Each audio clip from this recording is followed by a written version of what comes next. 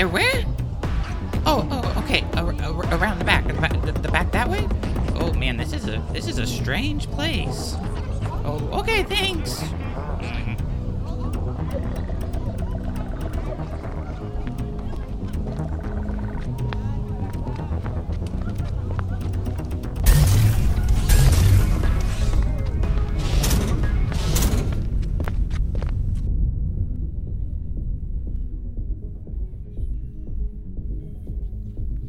Ladies and gentlemen, rebel scum and loyal to the Empire, this is Sith Talk. I am your host, Zach Chrisman, the Lord of Lore. And today we have Brandon on, filling in for Sam, and we have an action-packed episode of basically a lot of news and exciting stuff and just kind of seeing where the state of Star Wars is. Brandon, how are you doing? I am good, man. I am excited. We're at this point where we're starting to see the wave start to form for all this new Star Wars stuff that's coming out, which is pretty exciting.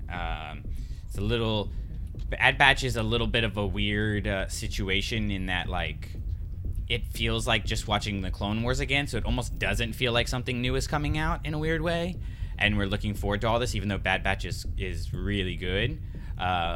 We've got so much new stuff coming out that we haven't seen anything like it before, so we're going to get into some of that. But yeah, I'm excited to be Star Warsing with you, my friend. Yeah, and I'm now realizing that I have been so busy in my life that The Rising Storm has been out, and I can totally get it on Audible and start listening. It's, dude, Cavan Scott is going hard in that book. It is. Yeah? I'm really enjoying it. It's one of those books where,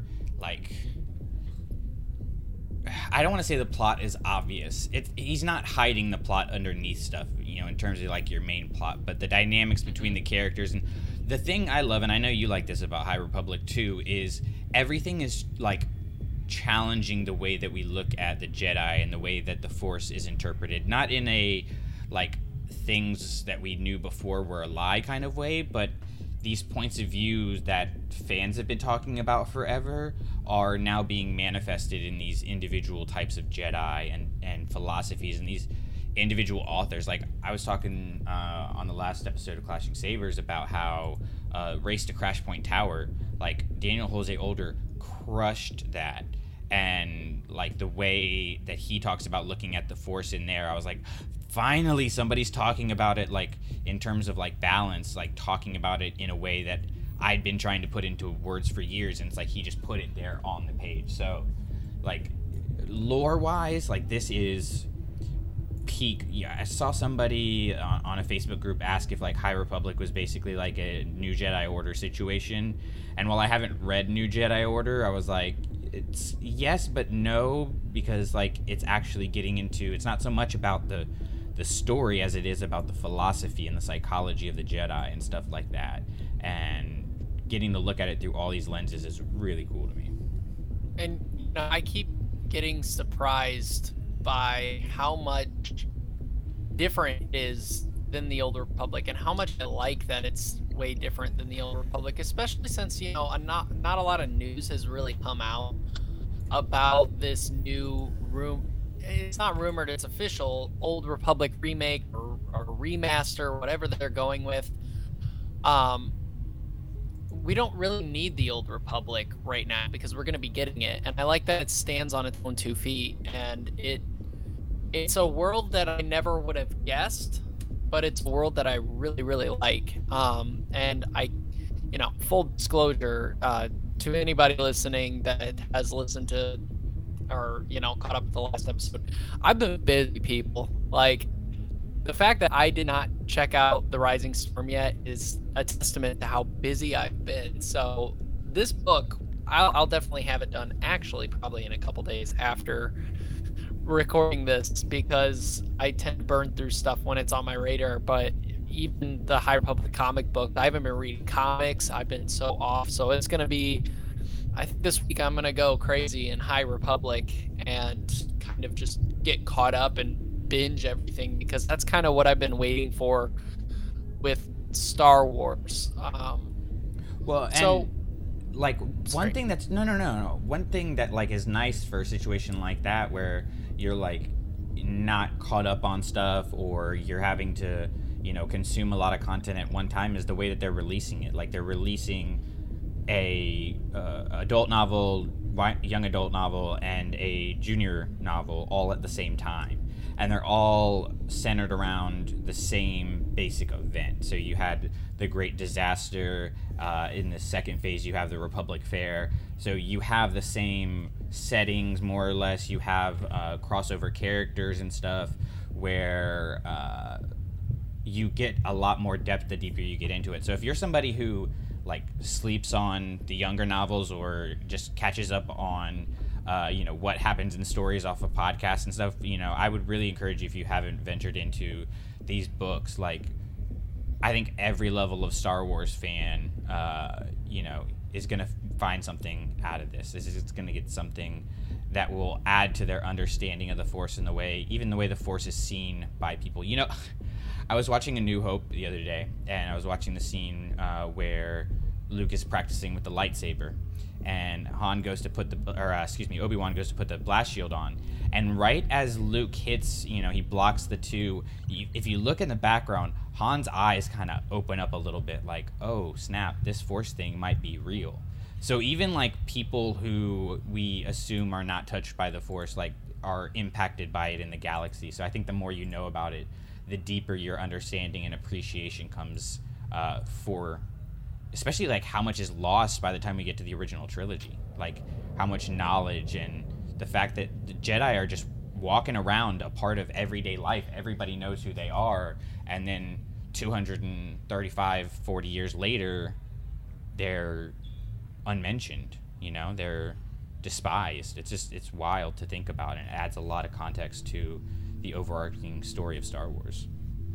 Yeah, and I mean, I would add to, with books, I was a massive Star Wars fan, kept up on all the movie news, always read fan theories, especially like when Disney bought Lucasfilm, but I drew the line at the books for like the first 2 years, just because I didn't have time to read them. Reading tends to make me tired. I like to read in bed. Didn't really have access to a Kindle yet and stuff like that. And so I finally checked out Audible, and I did that. And the Audible Star Wars is the best Audible around. I mean, you quite literally can't replace how good those books are. I think the only thing that could ever top it was the Sandman Audible original, but that's because they literally hired a whole cast to read that book, like high caliber cast. The Star Wars, when you're listening and there's laser fire in the book, there's laser fire going on in the Audible. And so if you can listen to this podcast, you can probably listen to these books. And or you could go to go on your public library. It probably has an app that you can get audiobooks for free. Yeah. Or that, but it's a good journey that I like going on, because I listen to things better than I read them. It's just the way my brain works. I'm better at hearing. And I think we kind of, fall into ruts with Star Wars of like, we like this thing, we like that thing, so that's what we're going to stick with. And like, I talked about it before, how I was so against Star Wars getting into animation. And now, like, literally, I watch Clone Wars and Rebels pretty much every day. I'm surrounded by Funko Pops that are literally all animated Star Wars.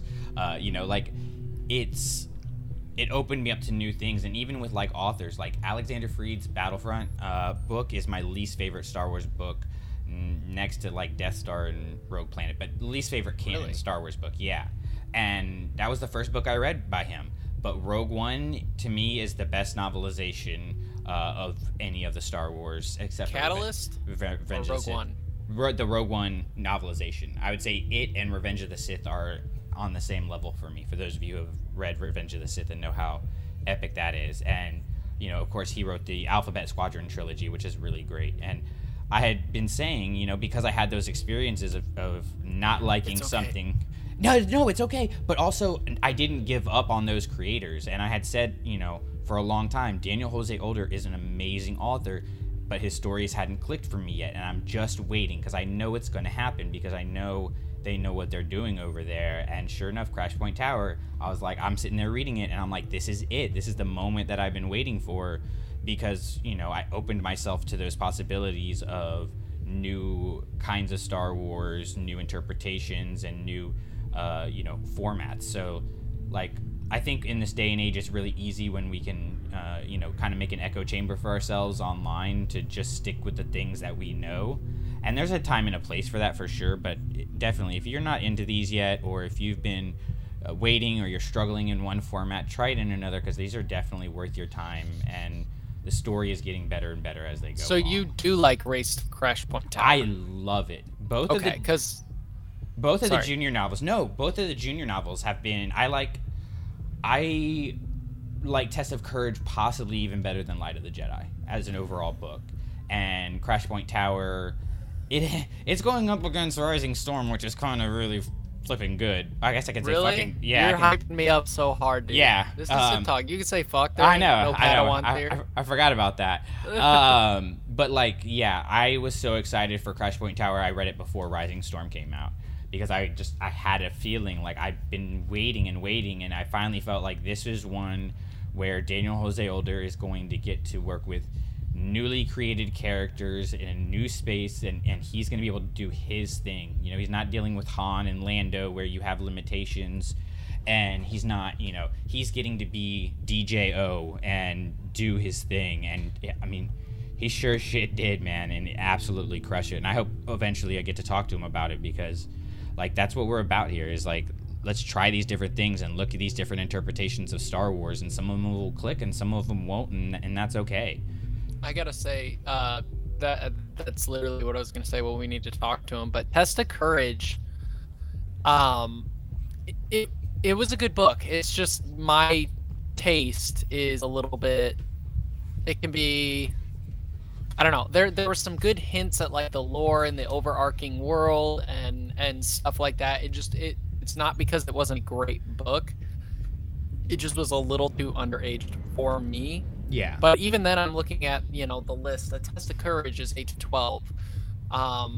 12 to 18 is Into the Dark, but I'm like almost 30, so that's inaccurate. And then they keep going up, these kids' books. So like Race to Crash Point Tower is 12 to 18, and Out of the Shadows is 12 to 18. So that's, you know, it's cool. To me, the High Republic, or the Light of the Jedi, is still one of my, I think it's my favorite book of the High Republic, and it's a little bit more dense, but I like dense stuff. That's why I like Zack Snyder's DC films. It's, you know, everybody's like, oh, you just like action and killing, and it's like, no, I just, my favorite stuff is more dense material. Yeah, it's heavier stuff. Yeah, I like really dense stuff. I mean, I can get along on board with anything. I mean, Claudia Gray is more emotion than, you know, super laid out thick plot. It's more character driven, and she's still my favorite. But man, you're hyping it up for me. I'm pretty excited on that one. I'm sitting here looking at them now, and I just realized like they all have the gold spines on them, or gold or light tan. And I'm thinking like, I'm looking at some of my other books in the young or junior readers that came out, like the Journey 2 series. They were all black until the last one, the Spark of Resistance, was red, and it just like looks kind of out of place. And I'm wondering if they're going to change the spine. All of the Phase 1 will be this gold, because it's, you know, the golden era of the Jedi, and then, you know, if they're going to change the spines and make them darker as we go along, because it looks like, at least for now, they have a reputation of like randomly changing how they put things, but looks like right now they're trying to keep it all really uniform, where you can put it on a shelf and really have a feeling of this is one story instead of a bunch of different stories that build into one story. But it's also a genius marketing ploy, because Star Wars used to do this thing back in the day with now Legends books, but when I was growing up, they were the canon books, and they would have Star Wars blah blah blah, or Star Wars the New Jedi Order, or Star Wars the Swarm Wars, and you never really knew what what was part of what series and what was part of this. The emblems are becoming iconic to where even if you're a general Star Wars fan that's kind of aware of this and knows, that gold plating is High Republic. Yeah. And it's very easy to see. It's super accessible to understand, and that's pretty phenomenal. I love the branding of these High Republic books, and that's why I bought Light of the Jedi hardcover. Even though I had listened to it on Audible, because it's just such a beautiful book. Like, you buy these books, and they are gorgeous looking. Like that front cover of Light of the Jedi. I mean, I ain't as big on Avar Kriss as Drew is, but I mean, Avar Kriss is seemingly becoming. Dude, that cover of Light of the Jedi is my phone wallpaper. Like, yeah, it's just sick. It's everything so that I wanted the beautiful. Jedi to look, as far as like a stance or a, just aesthetically, it doesn't matter, but the look of the Jedi, they look like the light that they need to be for the galaxy, and it's a perfect look for starting a new brand. And if you like Light of the Jedi and you think it's really pretty, stay tuned to Clashing Sabers, because you may be able to win some down the road. Just putting that out there. So, moving away from, actually not really, moving away from the High Republic and moving into some stuff. Star Wars has definitely got a lot of things going on right now. It's seeming that we're not going to get Mandalorian till next year. Book of Boba Fett is got a bunch of announcements. We got Star Wars Visions. I believe if Kenobi is not done shooting, it's like almost done shooting. We are getting a lot more news about Patty Jenkins's film. What is intriguing? Well, then we got the Mandalorian making of season finale, or season 2 finale, yes. Luke, which is like, I think that's probably one of my top prior. I hope they get into like the storyboard and how they came up with the idea of that, because that's super intriguing just to think what kind of campfire conversation was happening to make that happen in the story. Well, and I mean, everybody knows that, that version of Luke is my favorite version of Luke, and what I'm really hoping we get is another Filoni speech like that one that we got about Duel of the Fates, and how it's, a battle for Anakin's very soul, and that great, like, it's like 9 minutes long of him just waxing eloquent on it. I want to hear, what the perceptions of Luke are and their interpretations of Luke are, even more than, so much the model of it and the CGI and stuff. Like, we've seen that before, I'll be interested if they get into like which parts were actually Mark Hamill physically and which parts weren't, a stunt double or whatever it may be, and stuff like that. But I'm hoping we get another. I got a feeling, we got an hour to fill talking about Luke Skywalker, so you got to get into like some Jedi shit. You know what I mean? Absolutely. I'm hearing that the Mandalorian's not coming out till next year. I felt a little underwhelmed by Book of Boba Fett, just to be quite honest. Like, when I knew I wasn't getting Mandalorian, I was like, man, Book of Boba Fett over Mandalorian, I'll take the Mandalorian. But then when I see what's going on with Book of Boba Fett, and I'm even seeing like directors being cast and stuff, like, Favreau's gonna direct, Filoni's gonna direct, Bryce Dallas Howard's gonna direct again, it gets me super excited. Even just like a still picture of the Book of Boba Fett. They're doing a lot with the Mandalorians, and they're doing a lot with Boba Fett. Whether or not, you're going to count Bad Batch as a little bit of his story, or at least part of that whole dichotomy, you're doing a lot with that. Well, yeah, and they said that, I think Richard Ramirez said it, but it could have been Favreau, Filoni, or somebody. But that Book of Boba Fett is like season 2.5 of Mandalorian, right? And you're bringing back these same directors that have done the Mandalorian. So I think they're kind of developing in the same way that, like, Cavan Scott, Claudia Gray, Daniel Jose Older, Justina Ireland are the core group. Charles Soule, of course, are these 5 people that are putting together the High Republic. I think they're kind of developing this core of this is going to be our TV verse, team of directors. And when Taika Waititi goes and knocks his movie out of the park, I think then it's not too long until we get Solo 2 by Bryce Dallas Howard and stuff like that. Like, I think they're developing this cast of characters, if you will, who are going to be the core of creating Star Wars. And there are enough different points of view where you're going to get different versions of Star Wars, right? Like Bryce Dallas Howard, hers are always softer episodes, more emotionally packed episodes. Whereas, Richard Ramirez has, Boba Fett crushing everybody, a lot of action and stuff like that. So you get these different types of stories. Of course, Filoni's always go deep into that lore with it, starting it off and then, getting information about Mandalorians and then, of course, the Ahsoka episode and things like that. So each of these directors brings something different to the table, and I'm getting the feeling, since we're getting them back in Book of Boba Fett, we're getting them back in Mandalorian Season 2. We already have one who has a movie in the works. Like, I think they're developing this crew that's going to be the more or less like the go-tos of creating these things. And then we'll have, these great directors like Patty Jenkins come in, do a one-off. Maybe if it hits, they, do another one or whatever, kind of like we had with Gareth Edwards and Ron Howard. But as far as like at least the TV and the streaming, which we know, they've said Disney Plus is the place to be now for Marvel and for Star Wars.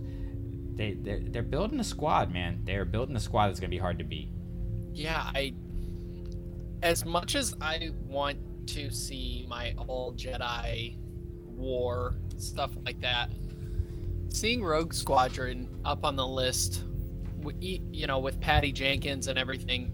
It's exciting though to get these one-offs back. The magic of Rogue One was because it was a one-off, and I think when you have a complete story, it makes it very easy to not easy. All movies are the hardest thing to make, but I just mean like it makes it easier to get involved with the story and create this plot, because you don't have to make this massive Shakespearean plot. It just is the plot of the movie, and I'm really excited to see what she's gonna do with that. But when we're going into like the show verse and Book of Boba Fett, and you got the Mandalorian, and then you got Ahsoka coming out, and they're all gonna be connected. I wonder what Rangers of the Republic how that's affected their overarching story, because he's talked about that they're all going to be their own shows, but there's going to be this big team up, which I was theorizing was going to be actually going and getting Ezra, and I think Ezra would be with Thrawn. I think they're still together because they aren't enemies anymore.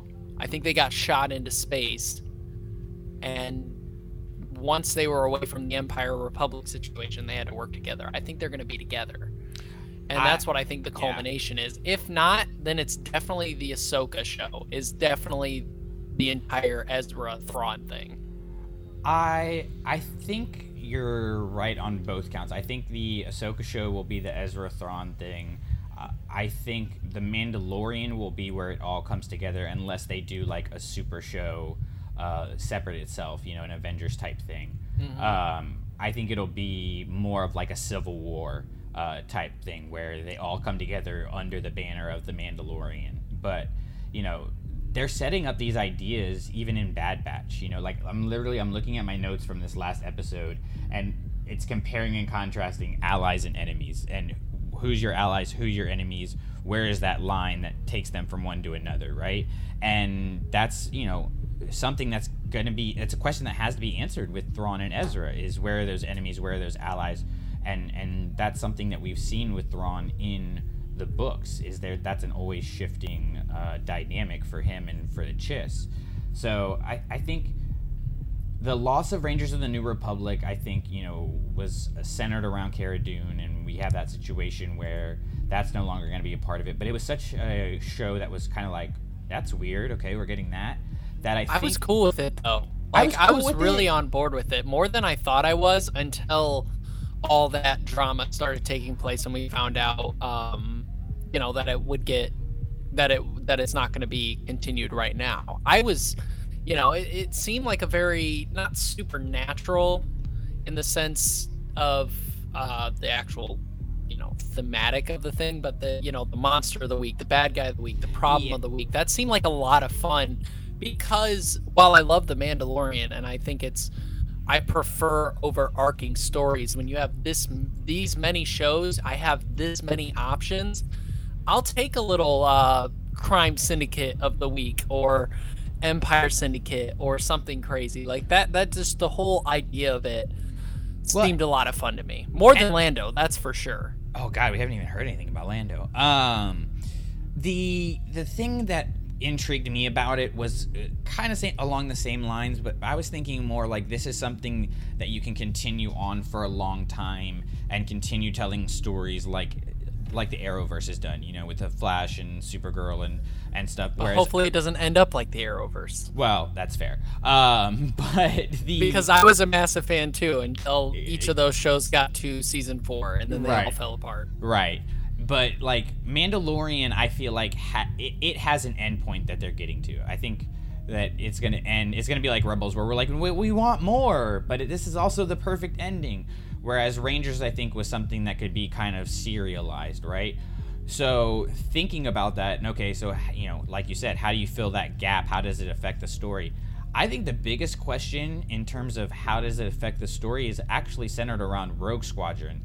And it's if it happens after 6 or happens after 9.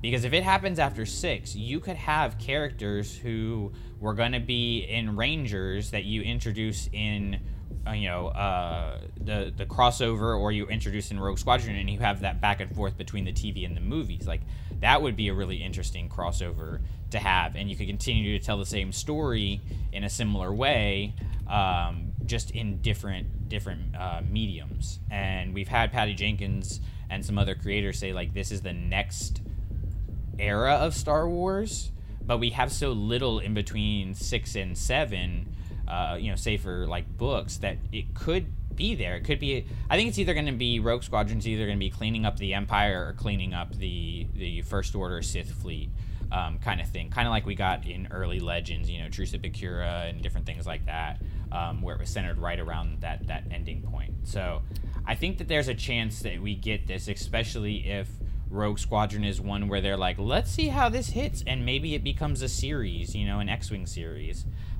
They could cross over in that way. Yeah, it's definitely interesting. There's definitely going to be a huge, culmination with all that, because it's all being run by Dave Filoni and Jon Favreau, and they're doing a phenomenal job. Out of all of these shows, which one? Okay, no, that's not fair, because there's so many to pick. Well, here's the thing. Like, I'm always going to be Ahsoka. Like, it's not fair. But I know you were going to ask, like, which of these shows are you most excited for? It's definitely going to be Ahsoka. But overall, what am I most excited for? We got to talk about Visions, dude. Yeah, Visions is definitely interesting, and I was very excited to see Star Wars anime, and I watched the trailer, I read the announcements and stuff like that.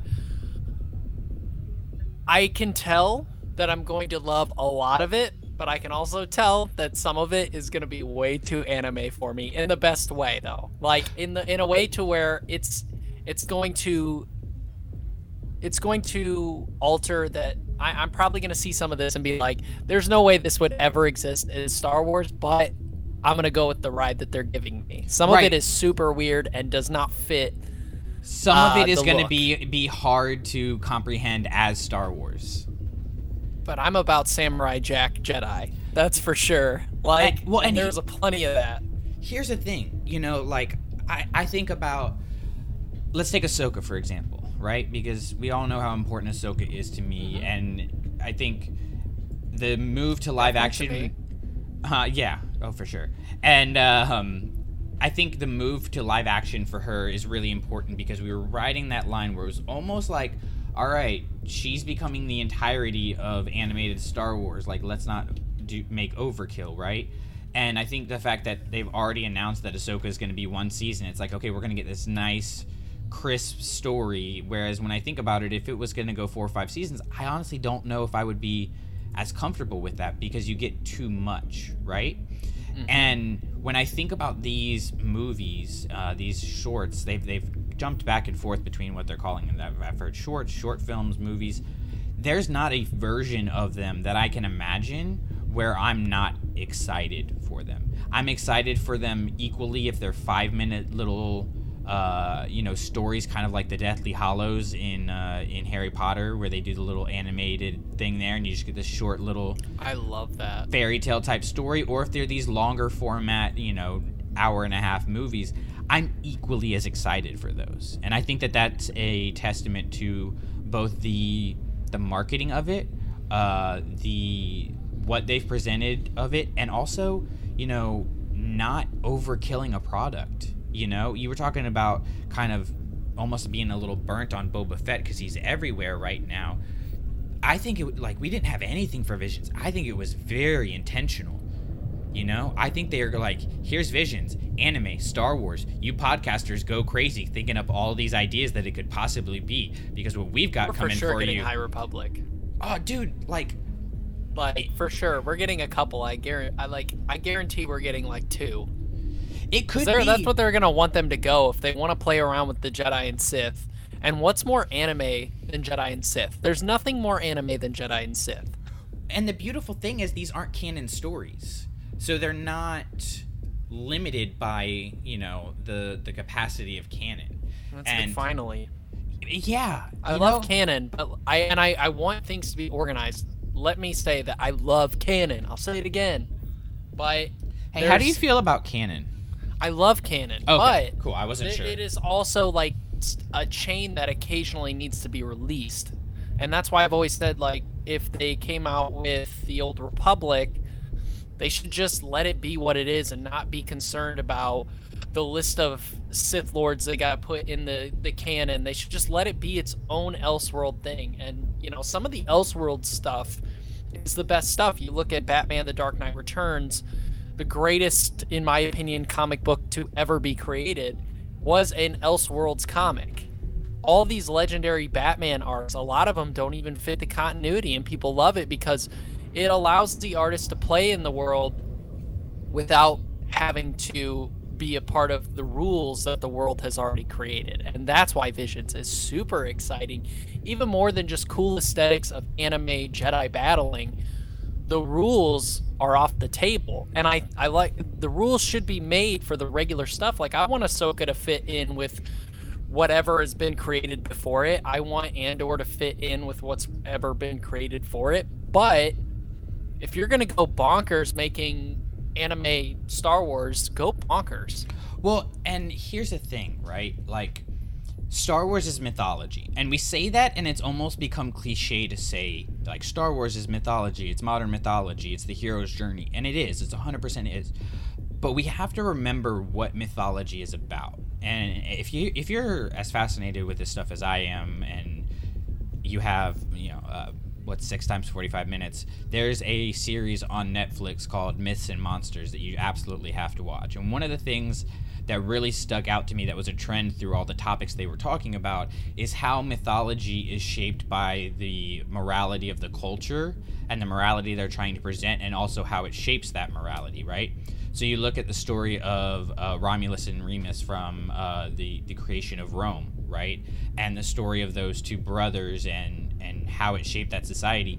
As Rome changed, as it moved from more republic to more dictatorships to, back and forth like it did for the generations that, the Roman Empire existed, that story shifted to go with the message that they were trying to convey. And, the government, for lack of a better term, would put out this one version of the story, and the culture would push back against it in a certain way, and so then the story got adjusted. Like, these things are fluid. These, like, you look at, let's take even something more, that more people are probably going to be more connected with the Bible, right? Religious aspects aside, at the end of the day, the Bible is a book of stories. It's a book of mythology, right? And it wasn't written down for generations. It was all orally, told. And when it did get written down, look at how many versions of the Bible we have now, right? But when you look at the Bible, when you look at it, again, just as a story, the story of Jesus is the same. The words he said might be different. The exact steps he took might be different. But the high points are there. He flips the table. He goes to the cross. These high points are all the same. But we look at it as this is a story that's passed down generations. And I'm not just taking this story to, let's, just hypothetically say, like, to believe in God and to show that I believe in God. In a way, you're also either accepting something from your parents, that they passed down to you, or you're pushing back against it and creating your own stories, or you're pushing back against their stories and accepting this story over here, right? Like, it's a societal thing where these stories shape us in a really unique way, but they can only do that because they're able to be told in so many different ways. But the lessons stay the same. So we get caught up in all of this canon stuff of, are they on the right planet? Is this the right exact timeline and stuff? And it's like, let's look at the bigger picture of these morals and messages that Star Wars is sending to us. So I think, with all of that like rant said, that we're going to get this Vision stuff, and there's going to be some stuff that hits that we're going to get legit canon versions of, and it's not going to be the same. It's going to be Mulan live action versus Mulan animated film, where we've got these two different interpretations of the same story, but these are going to be at the same time very, very Star Wars and very, very not, which I think is really something that's super fascinating, and especially looking at Star Wars through the lens of mythology. And I know I'm honestly a little hoping that it's short movies so that I could use them, with students, because I think that's how good they're going to be in terms of how just straight up Star Wars they are.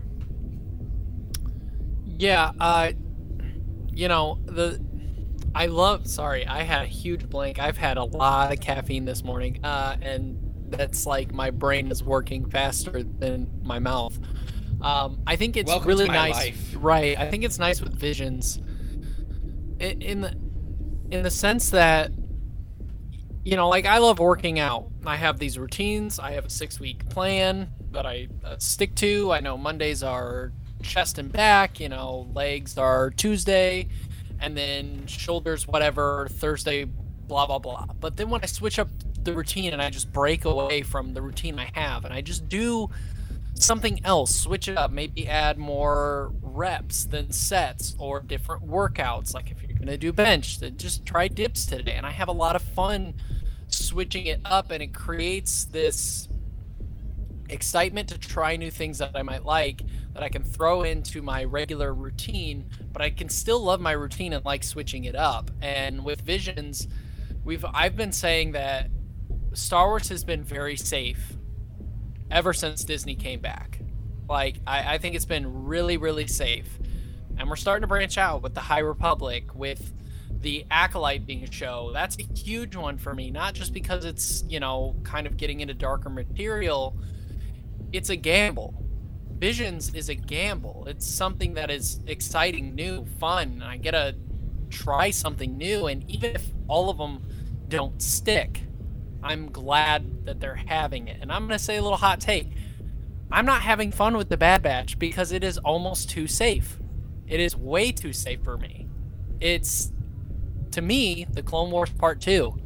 And I'm not having fun. So I'm excited to try something wildly different that is giving people that are creatives to go crazy, which is something that we should all have. And it's going to make us, like, say when there's a movie that is in Visions and it's just too bonkers, it's like way too anime, it's a good story but it doesn't fit in the world. Guess what? That makes you appreciate the world more.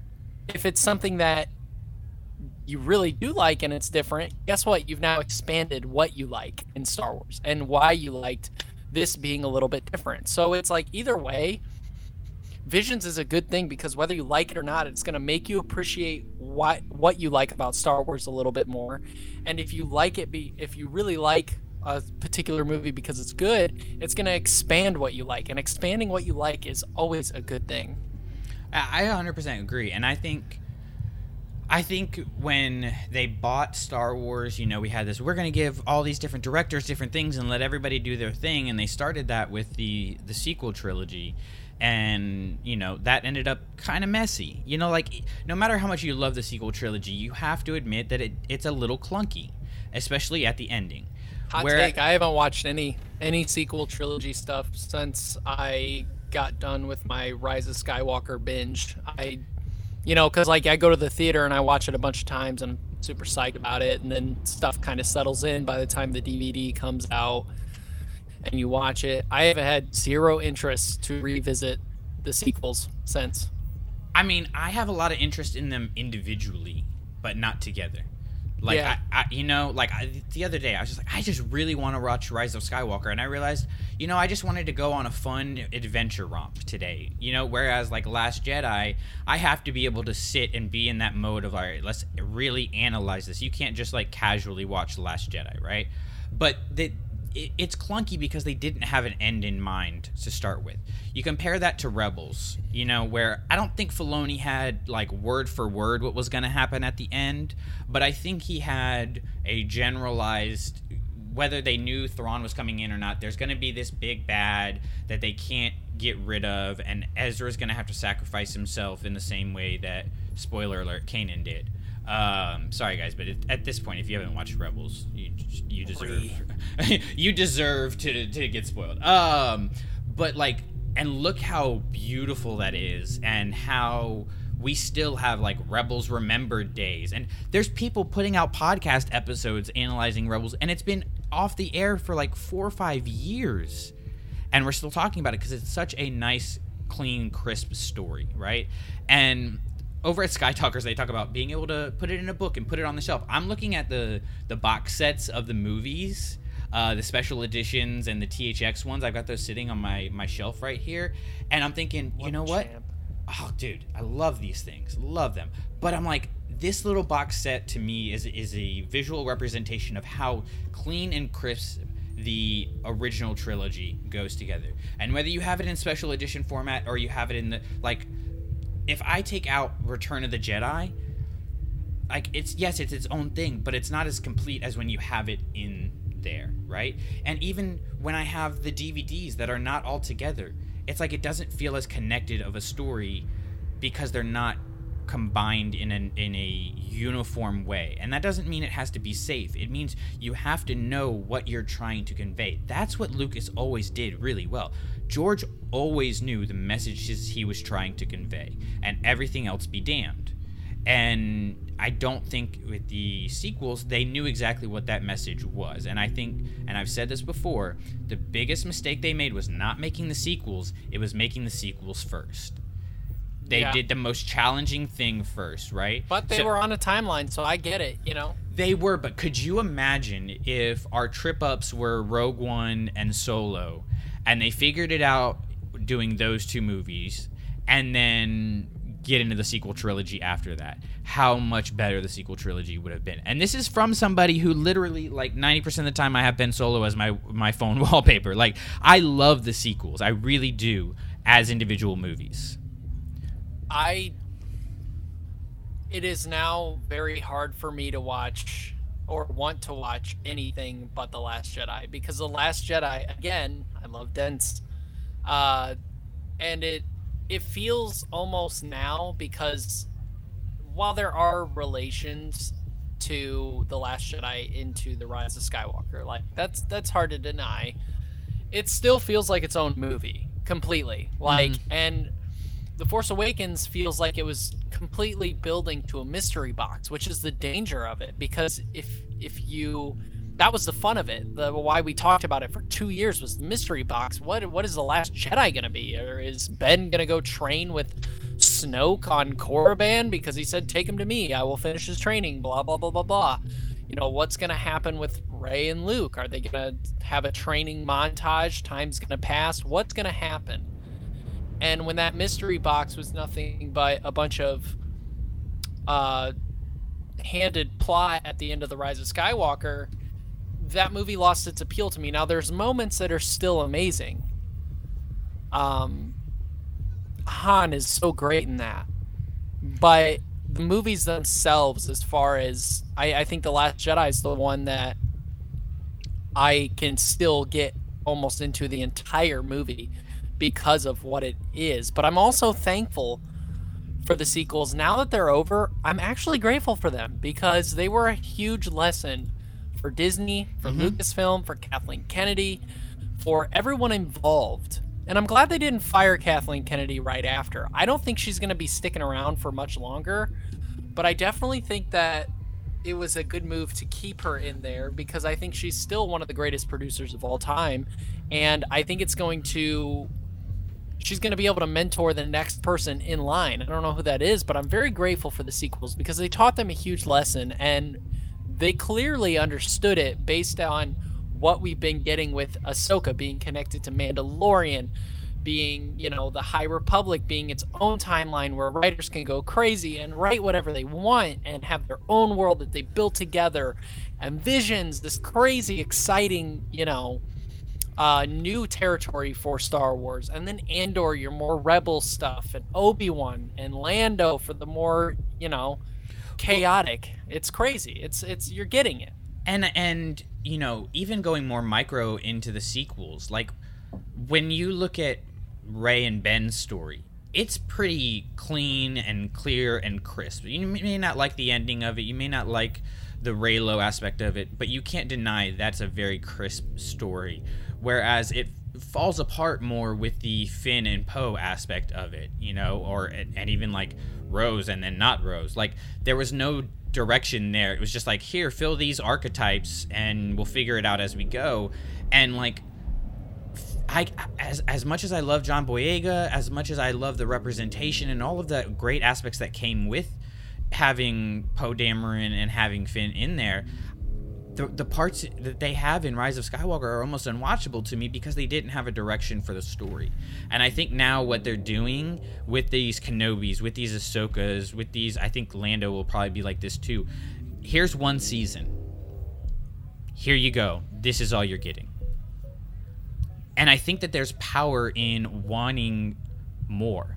Part of the reason I love to go back and watch Rogue One over and over again is because I want more Chirrut Îmwe content so badly. I want more Guardians of the Whills content so badly that I'm going back and trying to grab any nugget of information that I can from them in the movies.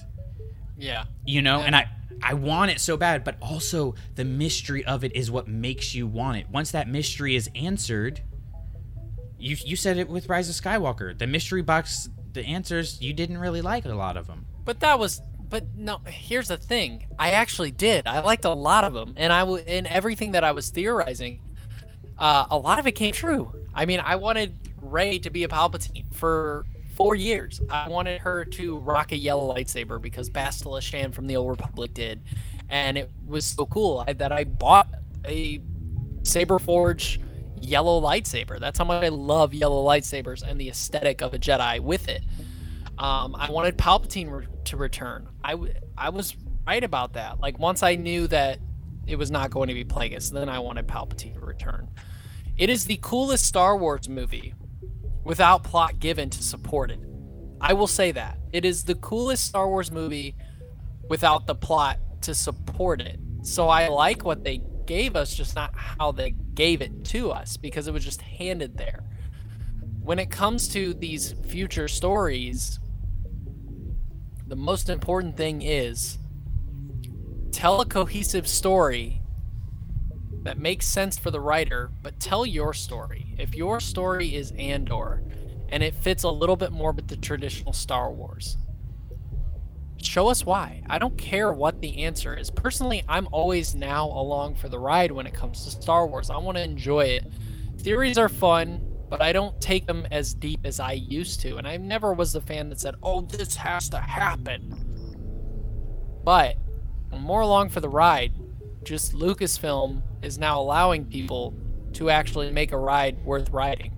Well, and I think testament to that, and testament to kind of being open about, two new things, is the way that your position on Kathleen Kennedy has changed. Because people who didn't listen to Sith Talk in its previous iteration on Adapter, you weren't like the terrible cut off her head, come for her head kind of anti Kathleen Kennedy, but you were saying it was time for her to head out, and then now you're changing your tune to, same thing. She's gonna leave, but in a very different way of like she's figured it out, she's corrected her mistakes, and now I'm gonna be on board for her.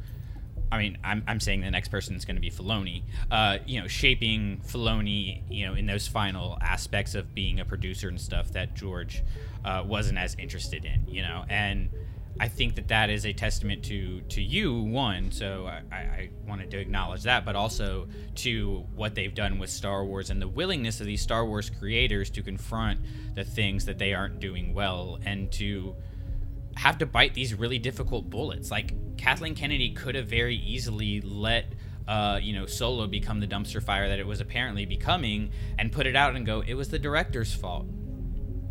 But she didn't. Like, she took the bullet of, I'm firing these directors because this is on me and I'm learning from this and I'm going to, and so I think that there's a lot to be said for that ability to change and to grow and to adapt, and I think with the way media is changing so rapidly today, like the way that they're going to be able to tell stories and have to tell stories are changing on the daily. Like the volume comes in, completely changes how they have to tell stories, right? Then COVID hits, and that completely changes how they can tell stories, like, you probably haven't watched this because you're not like a sappy romance guy like I am, but there's a show called Virgin River on Netflix, and this third season came out, and one of the characters just miraculously happens to be in another city and can't get out because of a hurricane, and so all of her scenes are via Zoom and Skype and stuff, like FaceTime. Right. And it's like, okay, they got hit by COVID. For some reason, that actress couldn't be there, whether she had COVID or she was, high risk, whatever it may be. Yep. But they found a way to tell that story. And the only reason I would even know that it happened, because that's just because I happen to know the timeline of when they filmed, because I'm that guy. But if you just watched it with no context, it would make as much sense, right? And that's what's happening now, is there's all these new challenges to how you're telling stories, and also all these new possibilities for how you're telling stories. So I don't think there's going to be a sit on your laurels kind of thing like they had going for a little while, where it's like, okay, now we've fallen into this rut, people were getting, are they being too safe, and now we're getting these different versions where it's not too safe, but it's also very clearly Star Wars. Well, and what's changed in me, is also sparks back from our conversation we had the last one or two times that we've been on together, is failure. Mm-hmm. And learning from your failures and the power of that. There are people in my life that are not learning from their failure. And to them, I have no interest in continuing and moving forward, because they're not learning. They know what's in front of them, but they're just spearheading, you can't blunt hammer your way through an issue. That's not how it works, especially in Hollywood. But she's learning from her failure. Now we're going to find out, because we still haven't heard shit about Taika Waititi's Star Wars film since it's been announced. And Kathleen Kennedy still makes me a little bit nervous when it comes to vetting her directors and getting them to actually stay with their films. That's something that she still scares me on. But everything else, we wanted an organized universe of Jedi. We got it, and it's completely on its own, and it's thriving, and it's doing well, and it's not what we thought it would be, and that's great. We have this organized universe that's seeming to play out with Disney Plus. We have rich storytelling with Obi-Wan Kenobi coming out, being its own thing. We have 2 mystery boxes in The Acolyte and Visions. There's a lot of room to go around in Star Wars, and it's an exciting time, but she's learned from the failure, so that's where we change my mentality. Also, she's smart, and she's writing a hit. I mean, she gave Dave Filoni and Jon Favreau free reign on 3 shows. Whether or not Rangers of the Republic got canceled due to, whatever you want to personally make of Gina Carano's situation, I'm not voicing. I'm not here for that. But that was a chaotic algorithm that nobody could really see coming. So that's not her fault on the cancellation of that. But they gave him 4 shows with Dave Filoni and Bad Batch, and she's riding this wave. Well, and here's the thing, and this is kind of like my closing thoughts on the whole Kathleen Kennedy and power structure at Lucasfilm. I go back to Bobby Bowden, Florida State football coach, greatest college football coach of all time. Nick Saban can suck it. In one of his books, he wrote, "I coach the coaches and the coaches coach the players," and that was just mind blowing to me. I'm hiring these people to do a job. My job is to make sure that they're ready to do that job so that they can get the product, the football players, ready to perform when the game happens, right? Same thing that's happening here with Kathleen Kennedy. Kathleen Kennedy, I think, was trying to do everything, and she realized, okay, it's not even how George did it, George, gave it to Irvin Kershner, and he had his things and he had his stuff that needed to happen, but he let Kershner tell his story, And I think that's happening here, where she's going, okay, here are these authors that have hit. Let's give them this big project over here. Here's these 2 creators that have hit. Let's give them these projects over here, right? Here's Taika Waititi, who's crushing it everywhere. He gets his own movie, right? Bryce Dallas Howard is an up-and-coming director who, could easily get a movie here pretty soon. I'm a huge fan. She is now coaching Favreau's and Filoni's and letting Favreau's and Filoni's coach Howard's and Waititi's. And then we're getting the football players in the form of these movies and these shows, these end products. And in the very same way that Bobby Bowden won national championships and bowl game after bowl game after bowl game and winning season after winning season, it works. It's a system that works in any format that you put it in. And that's what she's been doing really well lately. And I just think that that's the best way for Star Wars to continue to go forward. I think if Favreau or Filoni, whoever takes over after she's gone, I think is going to take that and roll with it and be even better at it, and continue on and on like that. Yeah, I agree. It's very exciting, and COVID kind of delayed some of these things happening as quick, because now we're kind of we were getting a lot of Star Wars, and now we're at a little bit of a dry spell. I mean, we have Bad Batch, but we're at a little bit of a dry spell until we wait till the fall for the Book of Boba Fett, which I'm not going to start another conversation thread because it's time to wrap up the episode. But the Book of Boba Fett is still, how they kept that a secret is still fucking mind-blowing, dude. They were just by the way, bitch, there's a new show coming out called The Book of Boba Fett, and it's going to be a little mini-series, and guess what? Nobody fucking found out. That's insane. That's so insane. As a concept, even the show's title didn't come out and wasn't leaking out until, the last 2 episodes of Mandalorian. The only reason we even knew there was Boba Fett stuff coming out is because there'd been so much talk about, Bounty Hunters movie and with Josh Trank and everything like that. Yeah, yeah, it's insane. So it's a reminder that everything that gets out, they want to get out. Yeah. Leaks are not a real thing. I think definitely next time. I mean, guys, there's always a bunch of Star Wars to talk about. Full disclosure, me and Brandon and Sam the last couple times have just picked up topics and just went for it because I think that's the fun of podcasting. I don't like to have a long list of things to do. I like to have an idea of where I want to kind of start the seeds and kind of let the tree grow when it comes to these episodes. So if you're enjoying these type of episodes, let us know. Definitely follow the Clashing Sabers Facebook group. Give us a follow on Instagram. You can find me at SithTalker25 talking all things Star Wars. I'm going to get back to comic books because it's been a minute. And working out and smoking meats. That's what I do. Brandon, where can they find you? Well, if you like a little bit more of structure, I say a little bit more, I'm being very gracious there, to your podcast, you can always go over and just subscribe to the network, and you get Forever Star Wars, Starships, and then Clashing Sabers, where we do like looks at characters, themes. The most recent one we did was a debate over which organization is the evilest, which is actually a word. I'm obsessed with it now because you wouldn't think. But so we're all there. All the links are in the group. And like I kind of dropped earlier, we are getting to like that middle of the year, at the end of the year, holiday time, we start to have a fundraiser every year.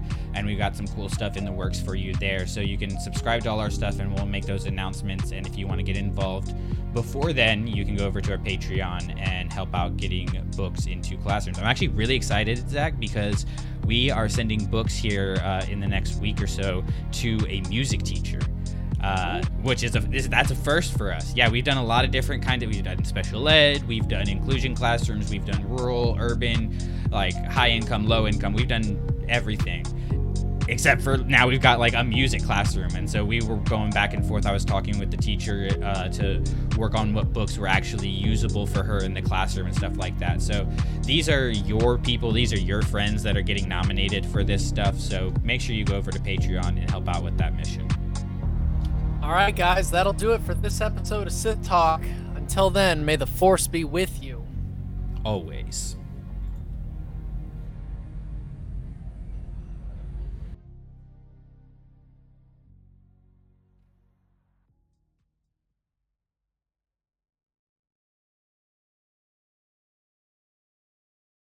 Hey, looks like you're done talking Sith. Who? Oh, Scion, the bartender. Yeah, he's gone down a couple levels. You're gonna venture down there? Well, there's a few things you should know before you go. Sith Talk, all the Clashing Sabers Network, they ain't associated with Disney, Lucasfilm, or any of their subsidiaries. All these licensed sounds and whatnot all belong to whoever the hell they belong to. We just use them here for entertainment and educational purposes. Look, if you're unsure about something or have questions about what's what, email us at clashingsabersnetwork@gmail.com. And hey, on your way out, make sure you leave us a rating and review. Word of mouth is how people find out about this place. Now, get out of the way, I got paying customers to get to. Jedi business. Go back to your drinks.